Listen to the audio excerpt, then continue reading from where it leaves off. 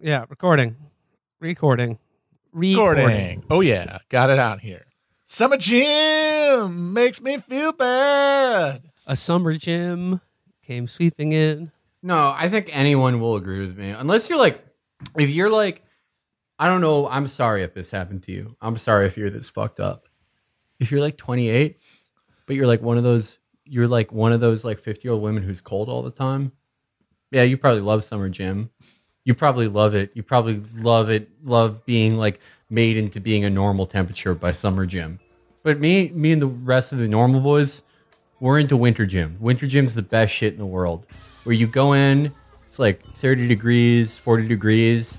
Go in, make yourself all hot, bring your temperature up, you go out, you get your nicotine, and then it just you reach an equilibrium that most people will only experience when they die.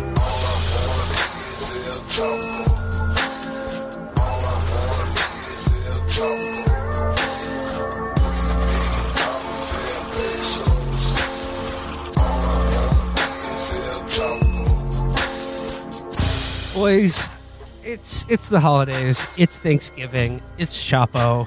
I hope everyone's thankful. In a little bit, I will be speaking with candidate for LA City Council's District 13.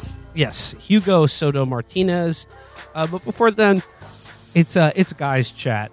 So first and foremost, at the top of my mind at this time of every year, boys, how are we interrogating and torturing our family members at dinner tomorrow?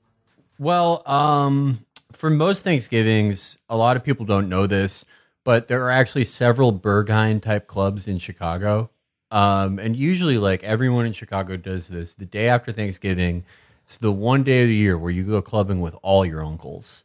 But I'm not going unless they show me that they got vaccinated. Felix and Rod Blagojevich hitting all the clubs in Chicago on Thanksgiving. I think he's like spiritually like an uncle to me now, though. Rod. Yeah, absolutely. He's certainly not by blood, but by spirit, absolutely. Rod Blagojevich and Felix will come to any Thanksgiving dinner, stick their finger in the gravy boat, and just go, and then be out. Yeah. I think they get paid $5,000 to do a Thanksgiving dinner appearance. Stick a wet finger in the gravy boat, lick it, go, and then just leave. I wouldn't cameo, like, nothing against people who are on there, like Tom. Nothing against it. It's not my thing. But if there was something that was like above cameo, where you go to someone's family dinner and maybe cause an argument that ruins it and leaves. Yeah.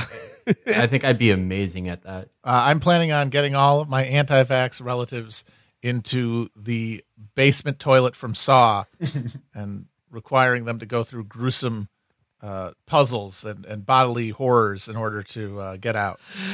Yeah. You can saw your foot off at the ankle. Or cut a vaccine. Cuff your yourself options. to Dr. Fauci. Yeah. What if there was like a liberal Saw? Oh God, like you got to do, like you have to read Right Frailty before like the explosive timer goes off in your head. Or That's what I was thinking. It would be like Race to Dinner, but like life or death. I did see before I started recording today. Someone was saying, I can't wait because there's someone going to be at Thanksgiving dinner who's going to let it slip that they were at the Capitol on January 6th, and then their nieces or nephews are going to drop a dime on them to the FBI. And I was just thinking, yeah, I really hope that happens. That's cool. Yeah, that's just classic Curb style hijinks. Yeah. I'm going to I think at Thanksgiving, I'm going to tell my parents that I'm going to tell my mom that I was at January 6th, and I'm just telling her this for the first time. Yeah. I called the FBI on one of my uncles and said he was at January 6th, and he got sexed into the Aryan Brotherhood in holding. That's not praxis. The quickest way it's ever been done. Okay, so the torturing relatives on Thanksgiving, check that off the list. Okay, here's an important question. What's one Thanksgiving side dish that you need, and what's one that you keep? I'd understand. I wish this phrase made more sense to me. Because I get it. You're telling somebody keep it. But to me, I hear it, and they both sound like you like the thing. You got to remember, like, who's offering you it, though? So, like, let's say I'm offering you the cranberry sauce. Do you go, oh, I need that? Or you're like, keep it. Keep the cranberry sauce. But that's just it. There's nobody offering it to you. It's just like a concept. Like, here are side dishes. There is no offerer. So who's to keep it? It's just keep it on the table because I'm not putting it on my plate. I need it on my plate, or I'm keeping it in the refrigerator or the garbage where it belongs. Well, the answer is green beans, and also, honestly, anything with yams and marshmallows. Get them both out of here. You don't like the green bean casserole, Matt? No, thank you. Yeah, that is Catherine's favorite Thanksgiving side dish. That's sicko shit, honestly. Yeah, I don't see how you couldn't like the one that just like soupy bread. I'm making stuffing right now. Yeah, that's No, stuffing rules. Get out of here. That's one. I will not brook any anti-stuffing, revisionist stuffing thought. Get it out. Keep it. No, stuffing is a key component to the whole thing. I mean, I'm getting rid of the turkey before I'm getting rid of the stuffing. Turkey, it's a holiday bird. A lot of people talk shit about turkey, but if you have it once or twice a year, I think it's good. It's a vehicle for the cranberry sauce and the gravy. This is neither here nor there. I just want to say like ham sucks dick. Like most people are eating in America. It's just like a wet, sweet loaf of shit. Yeah, it's like fuck you. It's the sweetness and the way you just sort of carve off slices of it. Like, ham in terms of a sandwich, sure. But like why would you serve like a big glazed ham at like a big family function when you could just make like a roast pork shoulder? Yeah, no, that's true. The ham really only shines the day after on a roll with horseradish. If you're going to make a meal, pork shoulder. Way to go. What are you doing? It's the crispy skin on the outside. Put that in an oven for like 10, 12 hours. I mean, I think, it's time intensive, but it's very low effort. So, Will Menaker holiday tip number 1, keep the ham, knead the roast pork. Absolutely. I mean, essentially they are the same animal though. But I mean, it's just the roast pork. It's such a heartier, it's such a more satisfying dish. Ham is just such a basic bitch ass meat. It's kind of wild. Like, how the hell come now? How come it is that now in the 21st century we know, hey, if you have Brussels sprouts, cut them in half and roast them or saute them. Do not boil them in a pot of water. Yeah. How did it take us that long to figure that out? Because when I was a kid, that's the only way you could get Brussels sprouts. Brussels sprouts were like the joke dish that like every kid was tortured with. Boiled. Your parents would be like, "Oh, eat your Brussels sprouts." The ability to do that existed, and yet no one ever did. I do not understand that. And the same thing with like pork-based like holiday dishes. Like that ham is the least flavorful. It's the least, and it's not like it's easier to make than the other ones. And yet, for a long time, it was that's it. If you're gonna put pork in an oven for a long time, it's got to be a big glistening ham. And then we're like, oh yeah, there's this pork shoulder that was there the whole time. What the fuck? What happened is what I don't understand. I mean, I think that like Americans were less picky when everyone was allowed to smoke. And then the more and more smokers' rights got taken away, the more like stupid kitchen bullshit we had to do. That's a very good point. Like, because if you're smoking up 2 packs a day, you don't care taste if the anything. fucking Brussels sprouts are boiled. You can't taste anything anyway. Everyone's always like, bitching about smokers, secondhand smoke, and all this shit. Well, what about the reduced stress that they put on the chief cook of the family? It's a good point. Very low stakes. Yeah, in the 1950s, the typical dinner was like, like just like a bag of boiled ground beef. Nice white bread with a little canola oil poured on it. Mm-hmm. Some butter that you leave out all day, like all those people do. That's how you're supposed to do it, Felix. Really not. It's really not. Yes, you are. Why do you think the butter dish exists? Oh yeah, let me get my hot butter and on my way to summer gym. Why do you think that there is such a thing as a butter dish if you're not supposed to leave it out? Because women are buying like stupid bullshit for everything. Women are like, oh, like don't move that. That's the windowsill pillow. Why wouldn't they have a butter dish? The fuck are you talking about? My mom got me a butter bell for Christmas last year. What the fuck is that? It's like it's a specialized butter dish where like you stick a pat of butter in it and you flip it upside down and you keep it in this like little dish of water so it maintains a sort of perfect temperature for the butter at all times. But then, of course, I just forgot about it. And like 3 weeks later, I just open it up and it's this like disgusting fucking rotted mess. But I mean, that is the key to the butter dish. There is a terminator on the date by which you can have delicious, just sort of spreadable butter. I've got my butter on the counter right now, Felix. You can't stop me. All right. I mean, I will say I like did try it, man. Similarly, I did forget about it. It's not something you remember. Okay, well, see, here we go. It's just not something, if you're not in the habit of doing it, you're not going to remember it. And I don't know. How often Do you really need like spreadable butter on demand all the time? If you're doing toast at any kind of frequency, if you're making toast in your breakfast scenario, with anything like even more than like twice a week, you absolutely want that spreadable butter. You don't want to be scraping that frozen fucking butter across your bread. It's destroying the bread as you're trying to spread it. It's just like, or you could just like carve off a little pat, stick it on the toast, and wait for it to melt a little bit. But come on, I'm a busy man. I want my toast now. That's classic toast. That's how toast is always depicted in fiction, with a nice little melty Perfectly square. Yeah, not like a yellow mound. You think Huckle, when Huckle bought all that party food in Richard Scarry's Tour de Force, Huckle's Adventures, do you think he was just like leaving butter outside like an asshole all day? No, probably not. And Huckle was a pretty selfish person. Huckle was probably the most selfish person who lived in Busy Town.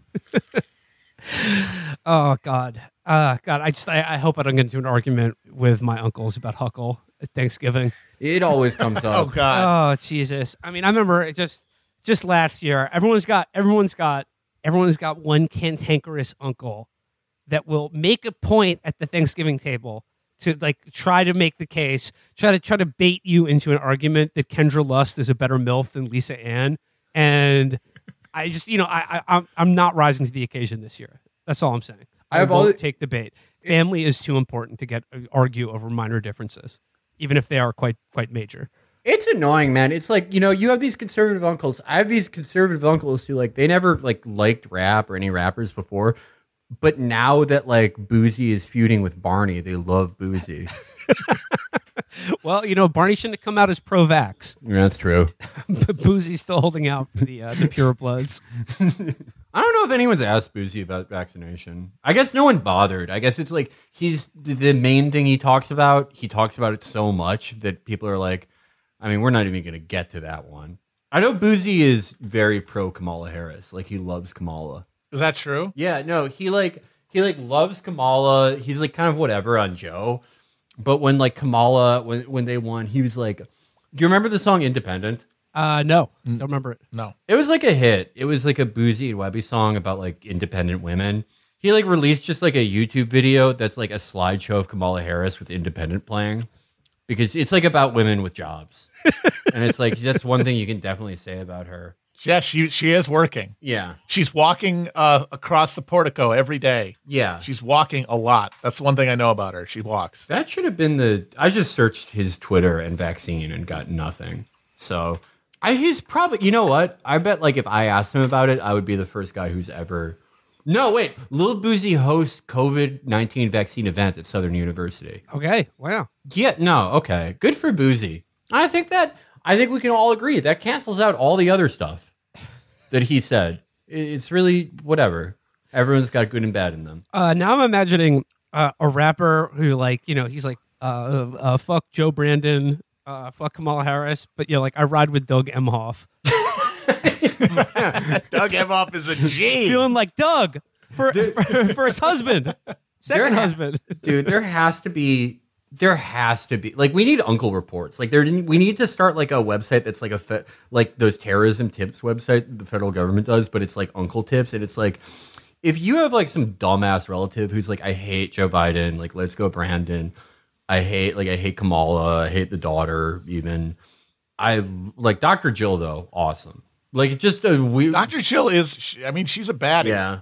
She looks great. Certified baddie. I bet there are a bunch of stupid ass Americans like that. Dr. Jill is also the first Italian president. She is. No, she's what I said about her last summer. She's going to be Italian Edith Wilson. Yep, she's doing it. She's stirring the sauce right now, getting ready for the Thanksgiving the pasta. Well, meanwhile, Joe is. They got to make sure he doesn't just walk into the oven. They like it is so fail on Joe's part that he's like 4 years older than Mitt Romney. Like they don't like forget like age range. Yeah. They look like a different species. Mormons, man, and he doesn't drink is the other crazy thing. It's not like Biden's brain has been like pickled. He's been fucking straight edge his whole life, and he is just a fucking walking mummy. Yeah. But he did it in the Catholic way, the Catholic weepy way, and why now he's a walking disaster. Mitt Romney also hasn't drunk his whole life, but did it the Mormon style and is ready to go. He's ready to sweep Kristen Sinema off her feet. Yeah, like Joe Biden's so foul, he got fucking wet brain from ice cream. Fucking dumbass.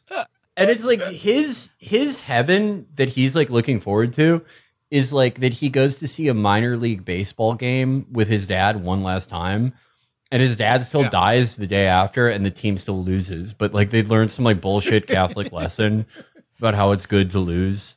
Field good of ice good cream for your family to die. Yeah. Whereas Mitt Romney's afterlife, he's basically Thanos wooing Lady Death, who will be Kristen Sinema. Mitt Romney is going to live, like he will be in the Marvel, like that afterlife is Marvel. Marvel like stole all their shit from Mormons. Mormons stole a little from Jews. New gods. Yeah. Latter-day Saints, new gods, same Mormons thing. were like, this is why cultural appropriation is good. They stole some of their swag from us. Yes. We, in the form of Stanley, the famous comic book artist, stole all the Marvel shit from Mormons. It's true. This also reminds me of something that I feel like I didn't properly express in the internals episode, is that Kingo, who we all thought of as like just a punchline, funny name, played by a schlubby comedian who destroyed his heart with steroids for some reason. But the actual character in the movie is the most evil character to ever appear in the Marvel universe. Like, he is by far the most demonically evil character, because at the end of the movie, there's like a big fight between the two sides of externals over whether to destroy Earth or save it. And he literally pieces out because he doesn't care enough. And it's like, we talked about that on the show, but what I think we need to emphasize is after the big fight, when the Eternals save Earth, which they shouldn't have, they were preventing the culmination of the historical dialectic. They just say, "Hey, Kingo, how you doing?" They just let him back in. That's genuinely terrifying, because he's way eviler than Thanos. And I was thinking about it, and the thing that kind of bums me out is, why would you do that, right? Why would you make him do that? And maybe there was a need for him to be written out or something, but the way they did it, it makes it feel like they needed to give like the millennial Marvel viewer someone to relate to among the Eternals. Like, let's be real. You're not superheroes. If you have like a real crisis, you're probably just going to peace out and convince yourself that it's not worth fighting over. And that's okay. So I hope that in the next one, they correct this by having Kingo be like torn apart by like electromagnetic forces or something, just sent to some sort of horrifying eternal hell. Because otherwise, I think this might be the first case ever of movies like negatively influencing people. Because if you want people to be like Kingo, I think you're generally degenerating the moral atmosphere of the country. I think people should be like Kingo at Thanksgiving and just be like, I don't need to argue with my fucking family. Well, that's true.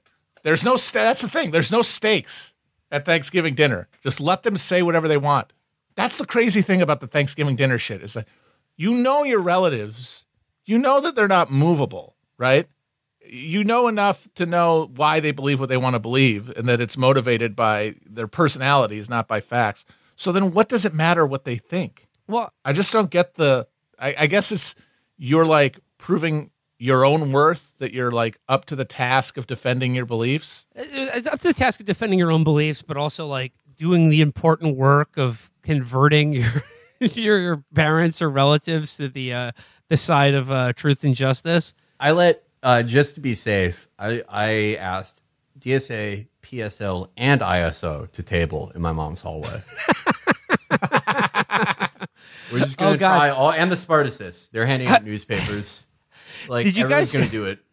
Did you guys see the thing where the Women's March sent out an email apologizing for like another email where they were like, our average monthly donation this month was $14.92, and then they were like, oh shit, we're sending this out Thanksgiving week, $14.92. What's that? It's when Columbus turned the oceans red with the blood of indigenous peoples. And, they were like, this was insensitive of us. This was, an oversight. We should have realized that, that's not a good number. 14.92 is not a good number. It's one of the bad numbers. Can you imagine if it had been $14.88? I mean, oh my God. they probably would have had an easier time just being like, that's an oversight. But I just got to make it clear here. I don't buy it. I don't buy their explanation for a second. This is 100% intentional on the Women's March part. It's violent. And they do it because they support decolonization of the Western Hemisphere by the forces of violent European white supremacy. And I won't be giving any more money to this organization. Why are you giving money to the Women's March? They only had the one. They got to keep marching, Matt. But they haven't. There's been no more marches. Yeah. There have been 0 marches since the first one. What are they doing? What are they doing with the money? Just putting into sensible sneakers, the water along the walking routes or the marching routes. You know, got to keep people activated. You know, you can't just go home after an election. They're just assuming that Trump's going to win again and that they're going to do another one after he gets inaugurated. And you know what? They probably will. And some of the same people will show up. And none of them will reflect on the fact that they did that already and it didn't do anything. They should, if Biden runs again and wins, which, you know, honestly, I think he's got it in him. There should be a men's march, but not like the women's march. Like, I'll be honest, when the first women's march was happening, I really didn't kind of know what the deal was. I'm going to be honest. Like, it was just like, it's not like March for Our Lives or any of that shit where it's like it was just like, hey, it's woman time. And I even saw some people being like, you can be a Republican and go to the Women's March. And I was like, okay, what's the point? Like, what are we doing here? Like, pick up chicks. Like, yeah, walking. Yeah, I guess so. Walking's free though. But I just think, you know, there should be like there should be a men's drive if Biden wins again. How about that? Yes. It's like sort of similar to the Beautiful Boaters, but on land. Yeah. And just, you know, a one man for every car getting on the Beltway. It's called the Beltway because it's a loop, you know, so you just drive in circles on the Beltway, sort of honk your horn, maybe play a little Creedence Clearwater or Steve Miller Band, just sort of bump that out of your speakers. And, you know, half of this country is men too. Yeah. Let's not forget that. Let's not forget that this holiday season.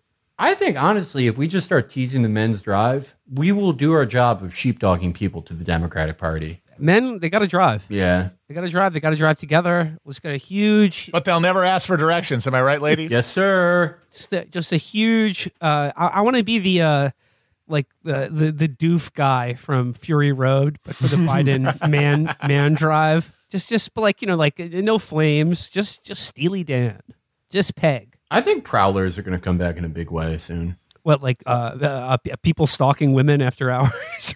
Yeah, peeping toms. It's their time. Creepers. We've heard of all the other perverts. Well, now it's time for the classic to come back. More women are living in basement apartments, easier than ever for freaks and creepos to look in. No, I'm talking about the Plymouth Prowler. You know what I'm talking about. Is that like the PT Cruiser? No. Look it up. Like everyone's going to know what I'm talking about. The Plymouth. Well, we should make this the episode image so people like know what I'm like. This was the hottest car in the streets. Oh yeah. With like the open wheel wells, like on the sides. Yeah. Isn't this sick? They should make an electric one of these. They should. And actually, like this was like, let's see, when was this big? This is like early 2000s, like late 90s. Late 90s, early 2000s. They stopped making it in 2002. Like 9/11 stopped the dream of the Prowler. I think we need to go back to an era where like car manufacturers just decided to start making cars that look like they belong in Batman the Animated Series. You know, just sort of like old style cars. Absolutely. Well, did you guys see that concept car that I think it was Hyundai? Yeah, and it looked sort of the old, more boxier. Like it looked really good, actually. Well, I was thinking about that today. I saw an old Beamer, you know, the old boxy 70s Beamer, and it hit me like the reason that now that's what they're going to start making cars look like is that those used to be aesthetically unappealing to people. They called them boxy. They were like, ew. But now, since every car made mostly in the last 30 years has been like that same teardrop shape, the only ones that stand out are those old boxy cars. And so it looks cool, which means now they're going to make a bunch of them, and then everyone's going to get those, and then they're going to suck again. Well, it'll be enough to get people to buy the new it. Hyundai concept car was an electric car. And the reason why every car made over the last 30, 40 years has the same sort of like pill, teardrop, soft edges is because of fuel efficiency. because of aerodynamics, or whatever. Yeah. They're more fuel efficient. There's less I don't buy wind it. resistance, I suppose. That sounds like voodoo math to me. So I don't believe in aerodynamics. yeah, Made up. they need to bring back boxy planes. Like the Red Baron. Absolutely. Yes. They need to bring back triple the three wing, the triplane. 3 wings. Yeah. The triple the boxy guys. If you really need to go home to argue with your uncle, like you moved to New York from Ohio, you have to walk on the wing the entire way there on a triple decker plane. You have to. A guy in a scarf has to fly you there. Remember that when our pilots used to have scarves? Scarves and goggles. You're playing ping pong on the wing with one of your fellow passengers. It's great. Yeah. You can smoke. Again, now it's like if you don't put on your mask and your seatbelt, you will be executed in the airport. Back then, you could just walk on the plane. You know why? Because everyone could smoke. Everyone could just buy anything at a drugstore. You had no sense of smell or fear. Everything was fine. The sense of smell is actually very closely linked to your sense of fear. So kill your sense of smell, kill the fear inside you. Fear is the smell killer. I will smell. I'll let all the smells pass through me, and at the end there will be only me and my smell. That is, it's kind of true. Like, okay, skunks and then like some other members of the mustelid family and other animals have a little like stink sack. People think it's piss because it's like near the urethra. It's like near the crotch. No, it's actually squirt. Yeah, it's squirt. That's what women are doing. That's what women are doing all the time, is marking their territory with fear juice. And it's actually, if you make a girl squirt, it means that she hated it.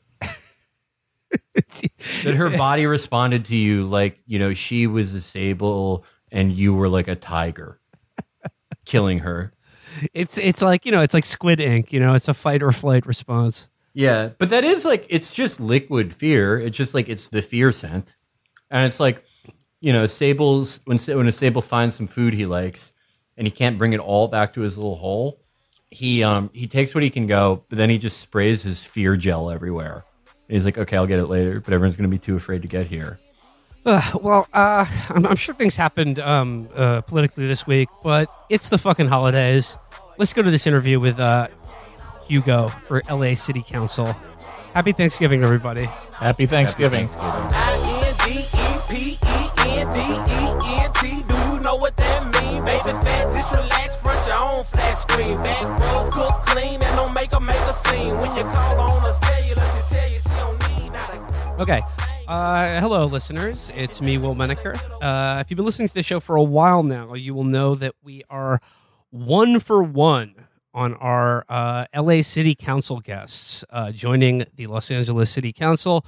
And it is my distinct pleasure to announce that we are doubling down on this strategy and to welcome to the show candidate for LA Los Angeles City Council District 13.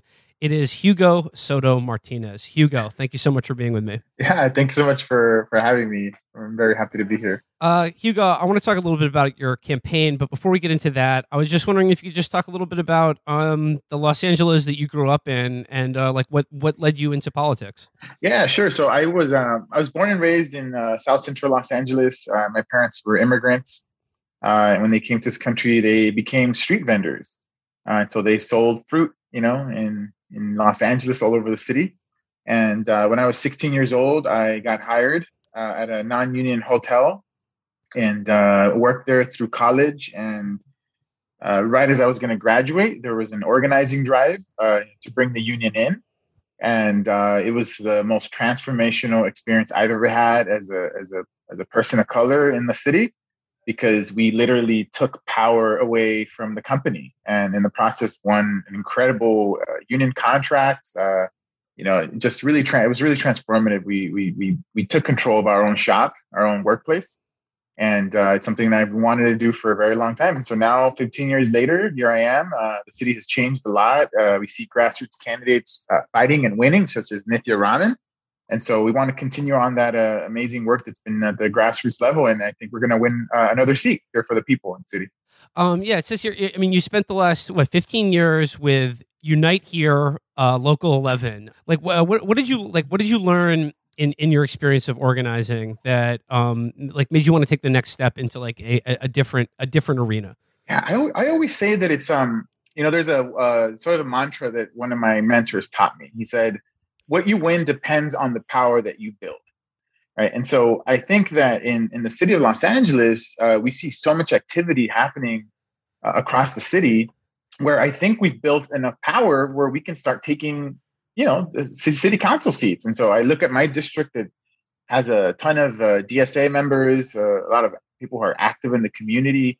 I come from labor, and so I say, you know what? I think we can bring all these coalitions together and take that seat for the people. And so that's a lesson that I learned as an organizer. When workers come together, they beat a corporation. And so it depends on the power that you build. You build enough power, you can take as much as you want. You got to keep building that power. How do you take the lessons that you've learned organizing workers and organizing the workplace and apply it to, attempting to, organize voters or organize a campaign or just get voters in LA's 13th district a part of this campaign? Well, one of the biggest things that I've learned as an organizer is that it's never about the individual. That it's always about the collective and the involvement of that collective to a greater goal. And so, one of the things that we're talking a lot about in this district is how we're going to take that organizer's approach to engaging voters, but involving them in larger policy fights. And through that process of fighting and collective struggle, they're going to learn, they're going to grow, they're going to get trained. And we want them to be part of this democratic process, just the way we're involved in the union. It's just people doing work and going out there and talking to people and mobilizing people. And so I think that's the vision we're really trying to put out for people. You've been quoted as saying the union is a vehicle for permanent struggle. What do you mean by that? Yeah. So when me and my coworkers won the union, one thing that I didn't realize at the time is that it was going to allow us to continuously grow, continuously fight the boss, and just make improvements over time, right? And so to give you an example, it's been union now for 15 years. When the pandemic hit, our workers were laid off. Many, high percentage of people were laid off, but because we had a union, it allowed us to fight that corporation in the moment of that need during the height of the pandemic. And so as a result of it, they were able to negotiate, to have family health to maintain their family health insurance through the period of the pandemic. I don't think a single worker lost their health care during that time. And so there's a sense of permanency when you have a union. It's allows you to continue to fight until that place is no longer there. And so we have long history of these workplaces having 40, 50 years, and workers come and go, but the struggle of the working class continues because you have a union within that property. I mean, you mentioned hotel workers during COVID. Could you talk a little bit about the unique situation that COVID presented as it related to hotel employees, but also some of the interesting plans that are regarding the use of hotels for housing at a time when most hotel rooms are empty? So the pandemic hit our industry the hardest, without a doubt. You think about who was affected: tourism, large conventions, large sporting events. Those are our members. And so during the height of the pandemic, we had 95% unemployment, massive unemployment. And so it was incredibly devastating. We did a lot of things to push back, and we did as best as we can. Many of them have returned, and we passed laws in the city, and we did a ton of them, a ton of work for protection. But during this time, it's like the hotels were empty. They were completely empty. Some even closed. They were just completely closed. And so, during the time there was a movement to commandeer the hotels, because why would you have bunch of empty rooms, right? When we have a ton of unhoused in the streets. And so, that's something we're talking a lot about even now, because even though the places aren't shut down, they continue to be at, half occupancy or very low occupancy. And there's still some hotels that are closed. So they could certainly be used right now to protect the most vulnerable. This is referring to Project Home Key, right? Yeah. This is about LA is getting about $1 billion in state money to purchase unwanted hotels and apartment and office buildings to convert them into housing. And like, what's the status of Project Home Key right now? Yeah, so there was Home Key, and then there was Room Key. Room Key was the temporary using of the hotels, and Home Key is all this money that they want to use to buy motels or hotels. I don't think there's been many purchases of this, and so I don't know. I haven't heard of a single hotel at least that I'm aware of, that has been bought and converted over to any kind of housing for the unhoused. But like, I mean, this is in the context of, I believe LA has something like $2 billion in subsidies to build hotels, for things like their Olympics bid and tourism and things like that, at a time when there's something like a 500,000 like housing unit deficit in Los Angeles. I mean, this is a matter of using public money to create private hotels that are now going unused when there is a homelessness crisis and a housing crisis in Los Angeles.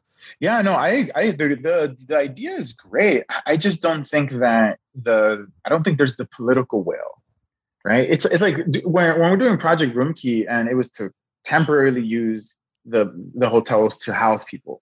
Literally, they were like at 10% or closed. In my opinion, it was like foolish to walk away from that money, because they were going to pay, like as if a tourist was there. They were going to pay that money.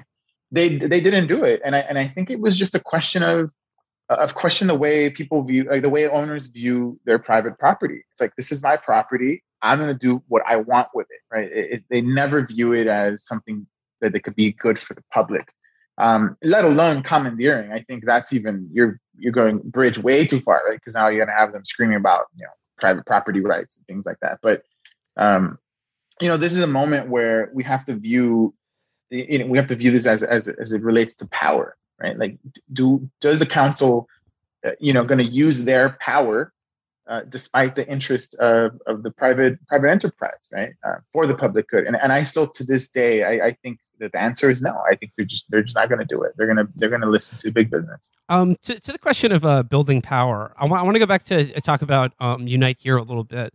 Could you describe what Unite Here's rank and file strategy is compared to other unions, for instance? Yeah, sure. I love our union. If one thing that's very different about Unite Here Local 11 and Unite Here internationally, right, because they're in different cities, is that if you walk into a staff meeting, a Unite Here staff meeting in any city, you're gonna walk in that room and you're gonna see organizers who used to be part of the industry. Just in the team that I'm in, it is ex housekeepers, it is people who used to be cooks, people who used to be front desk agents. That is who is part of who organizes full time, is paid to organize the workers. And so our strategy of the rank and file is constantly looking for new leaders, training them, developing them, and pushing them along a path where they can continue to grow and be stronger and be bigger leaders. And so I don't think there's a lot of unions out there that think that way. And so, one of the beautiful anecdotes is, many years ago, we had like sort of this crisis in the union that we had to send out all these organizers all over the country. Like, I think we must have sent like 15 to 20 organizers just from Local 11. But because we had so many trained leaders working, in the rank and file, that we were able to pull out those 15, and those 15 filled up all the spots of the people that had gone. And I know that there are very, very few unions that can say they have that kind of a deep bench, right? We can just pull out people who are ready to fight and ready trained and ready to go. And so we're always doing that, identifying, developing, and training people, like at all levels, no matter where their leadership is at.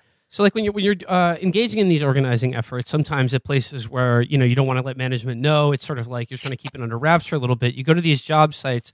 I mean, like, what do you look for in a potential leader, or like someone who can do this work of organizing? Like, I mean, what are you looking for, and like what, and also like what are you hearing from these people that like you're trying to respond to? Yeah. So one of the when we're organizing a non-union workplace, I think having the definitions of what is a leader is important. Right. People sort of sometimes look for the most outspoken or the most rambunctious, right? Not the way you should view a leader. A leader it has a very simple definition. Can this person move other people into action. That is the only definition of a leader. Can this person move another person into action?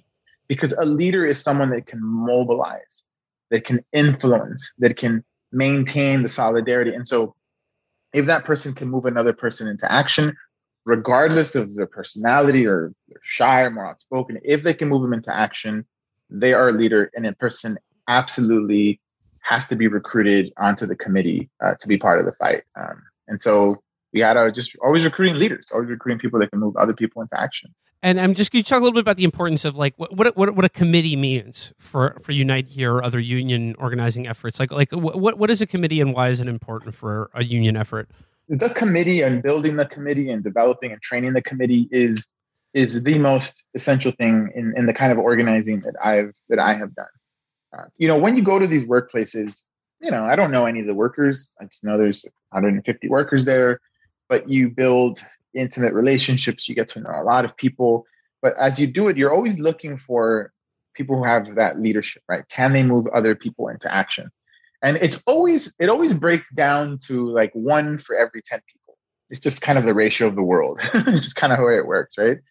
And so you're looking for that one leader for every 10 people. And what you do is you get all these leaders together, you recruit all of them, and then that becomes sort of the engine of the organizing drive. It is those leaders. So that one person is responsible for 10 people. Correct. And then you're going to bring in you bring in 10 people, and then what you're really bringing in is 100. Correct. That's right. That's basically it, right?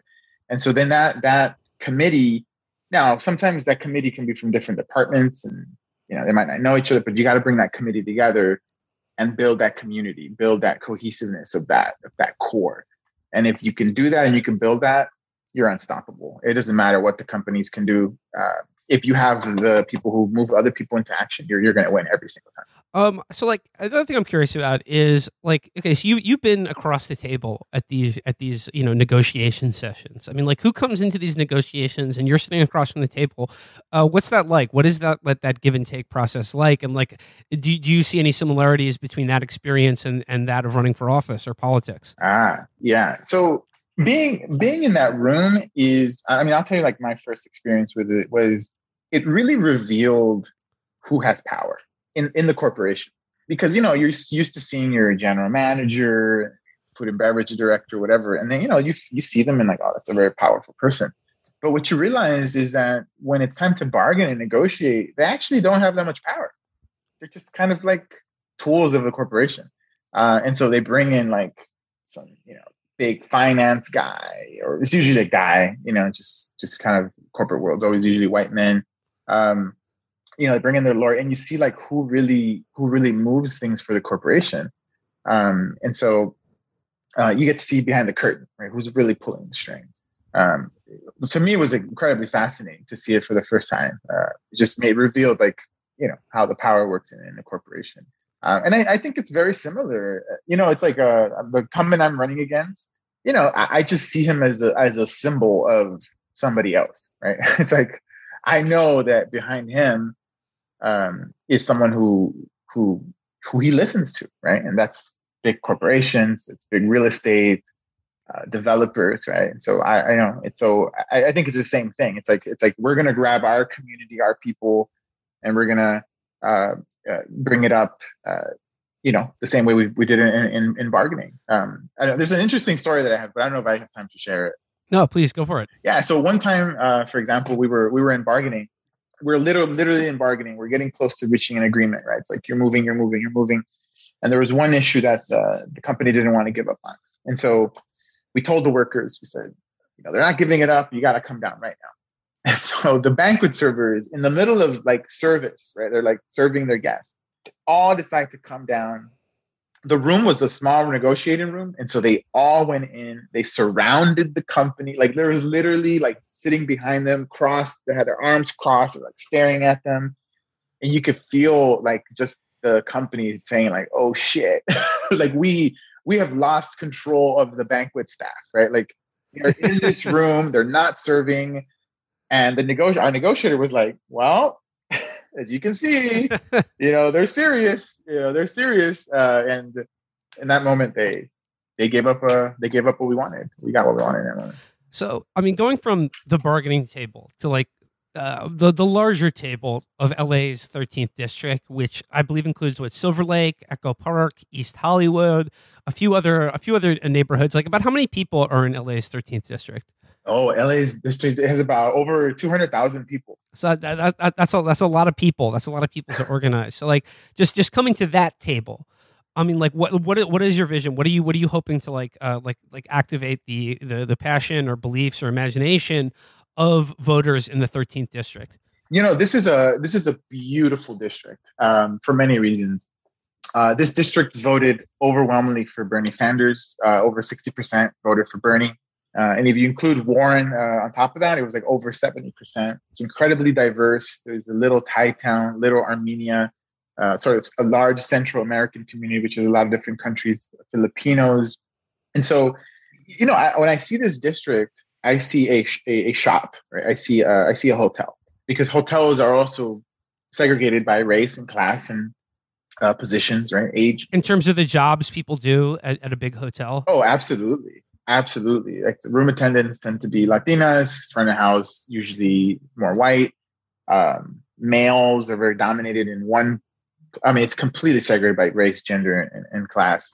But, we're able to bring people together. And so, that's been what I've been doing for 15 years. And so when I see this district, I see DSA, which is a very active organization. I'm very proud to say I'm a member for many years. We have the most members in this district. And so we have a lot of very committed socialists that are ready to do the work on the ground. And so we're going to do it the same way. We're going to do, when we do our political campaign, we're going to do a lot of organizing trainings.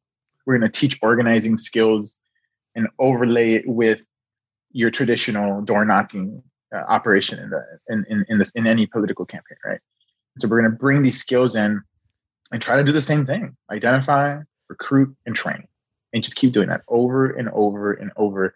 And I think over the period of the campaign, which is going to be about a year, I think we're gonna recruit a lot of leaders. We're gonna recruit a lot of people who want to do stuff, and then we're gonna unleash it on the city. All right. Well, listeners to the show might remember from the Nithya interviews that I did that the LA City Council is somewhat unique in the terms of the power that it wields versus the city councils of every other city in America. There's only 13 members of the city council. They represent about 4 million people. And Los Angeles, the mayor is not in control of the budget. It's the city council, right? That's right.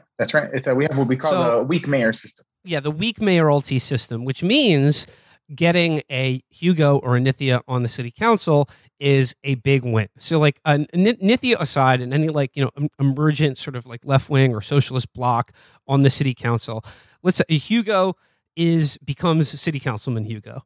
What is your vision? Like, what is your agenda? Like, what are the things that you want to get done for the LA's 13th district and the city at large? Yeah, look, so one of the powers of the councilman, of the council person, right, is that they control what gets built. They control policing strategy. They control, how much affordable housing, how we deal with the unhoused. We do a ton of stuff. They have a huge office. And so I think that when we get into office, we're going to completely restructure how we use our resources in the office. We're going to train. We're going to get a lot of folks who are field deputies. We're going to be going into the streets, engaging people. And I think a policy around housing is we're gonna demand more of developers, right? Right now they do like 9%, 10% affordable housing. We're gonna demand 30% at a minimum. We're gonna use our it also depends on what the definition of affordable housing is. I mean, I know here in New York, like that's always the trick is that for any if you want to build the Barclays Center, you have to build X amount of affordable housing units alongside with it. But then the affordable housing is determined by the median income of the zip code that it's in, which is like 70 or 80 grand a year, which is not really affordable in the sense that people imagine when they think of affordable housing in a city like Los Angeles or New York. Yeah, no, absolutely. I think you're right. I think the definitions of affordable are completely wrong. But the conversations that we're going to have is not just about affordable housing in like the traditional sense, but how we create social housing. Right, public housing. The city hasn't created a single unit of public housing since I think 1955. It's an absolute disgrace, and so we have to talk about how housing is a human right. It's not simply about just being affordable, but that this should not be something that is commodified, something that is Right. profited of, right? And I think when you think about people talk about healthcare these days, I sort of starting to understand that we shouldn't be profiting off of someone's well-being. Well, that same thing is about people's housing. Like that is not something that should be viewed as a profit. And so we're going to have those really serious conversations and try to get to the root of like social inequity in this district. Yeah, I mean, like that. I mean, you talk about like decommodifying housing or removing healthcare from like the marketplace. I mean, what you're really talking about is like when market forces are like management of things, something like housing or healthcare is turned over to market forces. Well, then the market will just be like whatever the market will bear is what you will pay for it. That's right. And like that becomes more of a hostage situation because it's like, what amount of money would you pay to continue breathing or to have a roof over your head? And the answer is almost anything. And when people are in a situation like that, then like they're squeezed in every other aspect of their life. And there's certainly, it's not a situation in which like, neighborhoods, communities, people of any kind can really like, unless you're really affluent or wealthy, can thrive or have a decent life at all. Yeah, no, absolutely. Look, the market has failed working people, right? Like I see it every single day. I work with working people every single day. Before they win a union, I am there in their homes, talking to them, their husbands, their kids. I have seen the working class of the city and how they're being punished for being poor. And so we absolutely have to do something that turns that system upside down because it is failing most people in the city right now. Could you talk briefly about your opponent? Who is he, and like what is their vision for Los Angeles versus yours? And like when you talk about decommodifying housing in any American city, what you're talking about is taking on the real estate developers and the real estate lobby, which is a big, I mean, like, let's be honest, like they control most of the city politics in American cities. So like, who's your opponent and like, how does your vision of Los Angeles differ from theirs? Yeah, Mitchell Farrell is someone who's been in office, worked in the city for over 20 years, or will be 20 years. And he's been in office for 10. He is completely backed by real estate interests, developer interests, folks who the gig companies, right? Those folks that brought us Prop 22 here in California. He is absolutely in bed with Airbnb that is causing massive displacement in the city. And I think he's very proud of that. I think he's the criminalization of the unhoused in Echo Park Lake. Wasn't he involved with the Echo Park, like the clearing out of the homeless from Echo Park and putting a fence around the whole thing? Absolutely. I mean, Echo Park was a complete disaster leading up, while it happened, and afterwards. He failed to bring people together on this issue and took extremely punitive approach and kicked everybody out, put a fence, got rid of the street vendors, paid the LAPD over, I think, close to $2 million in overtime. And through the entire process, only 4 people were housed. That's it, 4 people in permanent supportive housing. And so it was a complete failure, from the beginning to the end. And so we're going to take the opposite approach to that. Now, you bring up street vendors, and I know we started out this interview by saying that your parents were street vendors in Los Angeles, but LA has been cracking down on street vendors overall, right? It is. I mean, I have a lot to say about this because, I remember the fight leading up to the ordinance. Nobody wanted to do anything for the street vendors. And then all of a sudden, Trump got elected, and all of a sudden everybody became a friend of the street vendors because, if you recall, any criminal charge could have led to deportation. You could get deported. Right, yeah. right. So all of a sudden everyone's like, oh my God, we have to decriminalize street vending. We can't allow this to happen. And then Trump's gone and they're back to the same policies. They face constant harassment by the police. They get ticketed every single day. And because it's just this attitude that like street vendors are almost akin to being homeless. Like to see someone selling mangoes in your neighborhood right. is the same thing as seeing like a homeless encampment or something like that. Yeah, I think it's part of a larger thing that's happening in especially in this district of pushing working class people of color out. Right, we are banishing them from where they can live. We're banishing from where they can sit, sleep, or lie, and we're banishing them from where they can sell to provide for their families. Like it's just a complete mechanism of banishing working class people of color. And it's truly despicable. And also a personal one for me because my parents were street vendors growing up. Well, also, I mean, it's just like if you think about like the city of Los Angeles or New York or most other major American cities, when you talk about like the things that make up that city or the things that people like about it or have a kind of global influence, a lot of it comes from a food culture that is created by, trucks, street vendors, people like that. And like to get rid of it in favor of what, I'm not exactly sure. I don't know, like Starbucks probably would seem to be doing sort of incalculable damage to the image of the city of Los Angeles, even if you care about things like tourism and like growing the economy. I mean, talk about, look, I'm a foodie. I'm a self-proclaimed foodie. And, one of my favorite activities is like going out and patronizing small family-owned businesses and the culture and the food that they bring. And it is, that's another sort of layer to it, right? It's like it's attacking a culture, like, and that's the Latin American culture, right? You go to Mexico, street vendor is like a part of our life. Like that's just how it is, and it's a culture that we've brought here in the city, and I think it's made it a better city, more beautiful city. And all those dishes, all that food is going to end up in a trendy restaurant being for like $30 a plate eventually, right? Yeah. And like there's nothing wrong with that. I mean, like if someone will pay for it, go for it. But like without that, like you're not going to have the cool new next thing that everyone wants to eat. Yeah, no. I have a friend who was used to eating $8 tacos on the West Side because you only get them at the restaurants. I was like, bro, you're missing out. All right. Well, Hugo, we got to go now, but just for our listeners here, when is the election? And if they'd like to help out in any way, if they're in LA or the rest of the country, what should they do?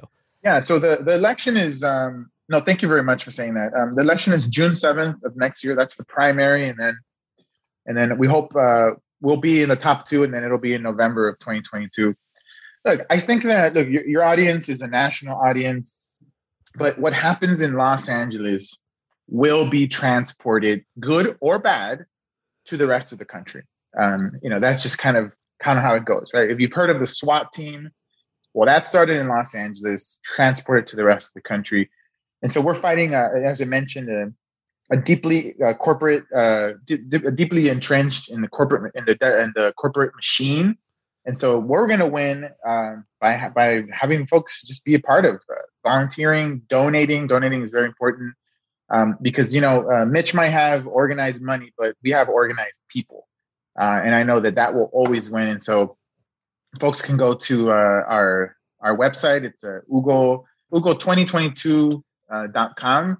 That's where folks can donate. And check out our Twitter, our Instagram. We have actually created a special donation link. Oh, really? Chapo. That's yes, awesome. Chapo listeners, Hugo Chapo. The link will be in the episode description when this comes out. So, and yeah, like if you're talking about a district where close to 70% of the people voted for Bernie Sanders, then the power of individual small donations, as for not just competing with, but vastly outstripping the combined forces of the real estate lobby and, Prop 22 tech people. Absolutely. If everyone listening to this gave $5, it would go an incredibly long way in putting a socialist in office and bringing community power to the city.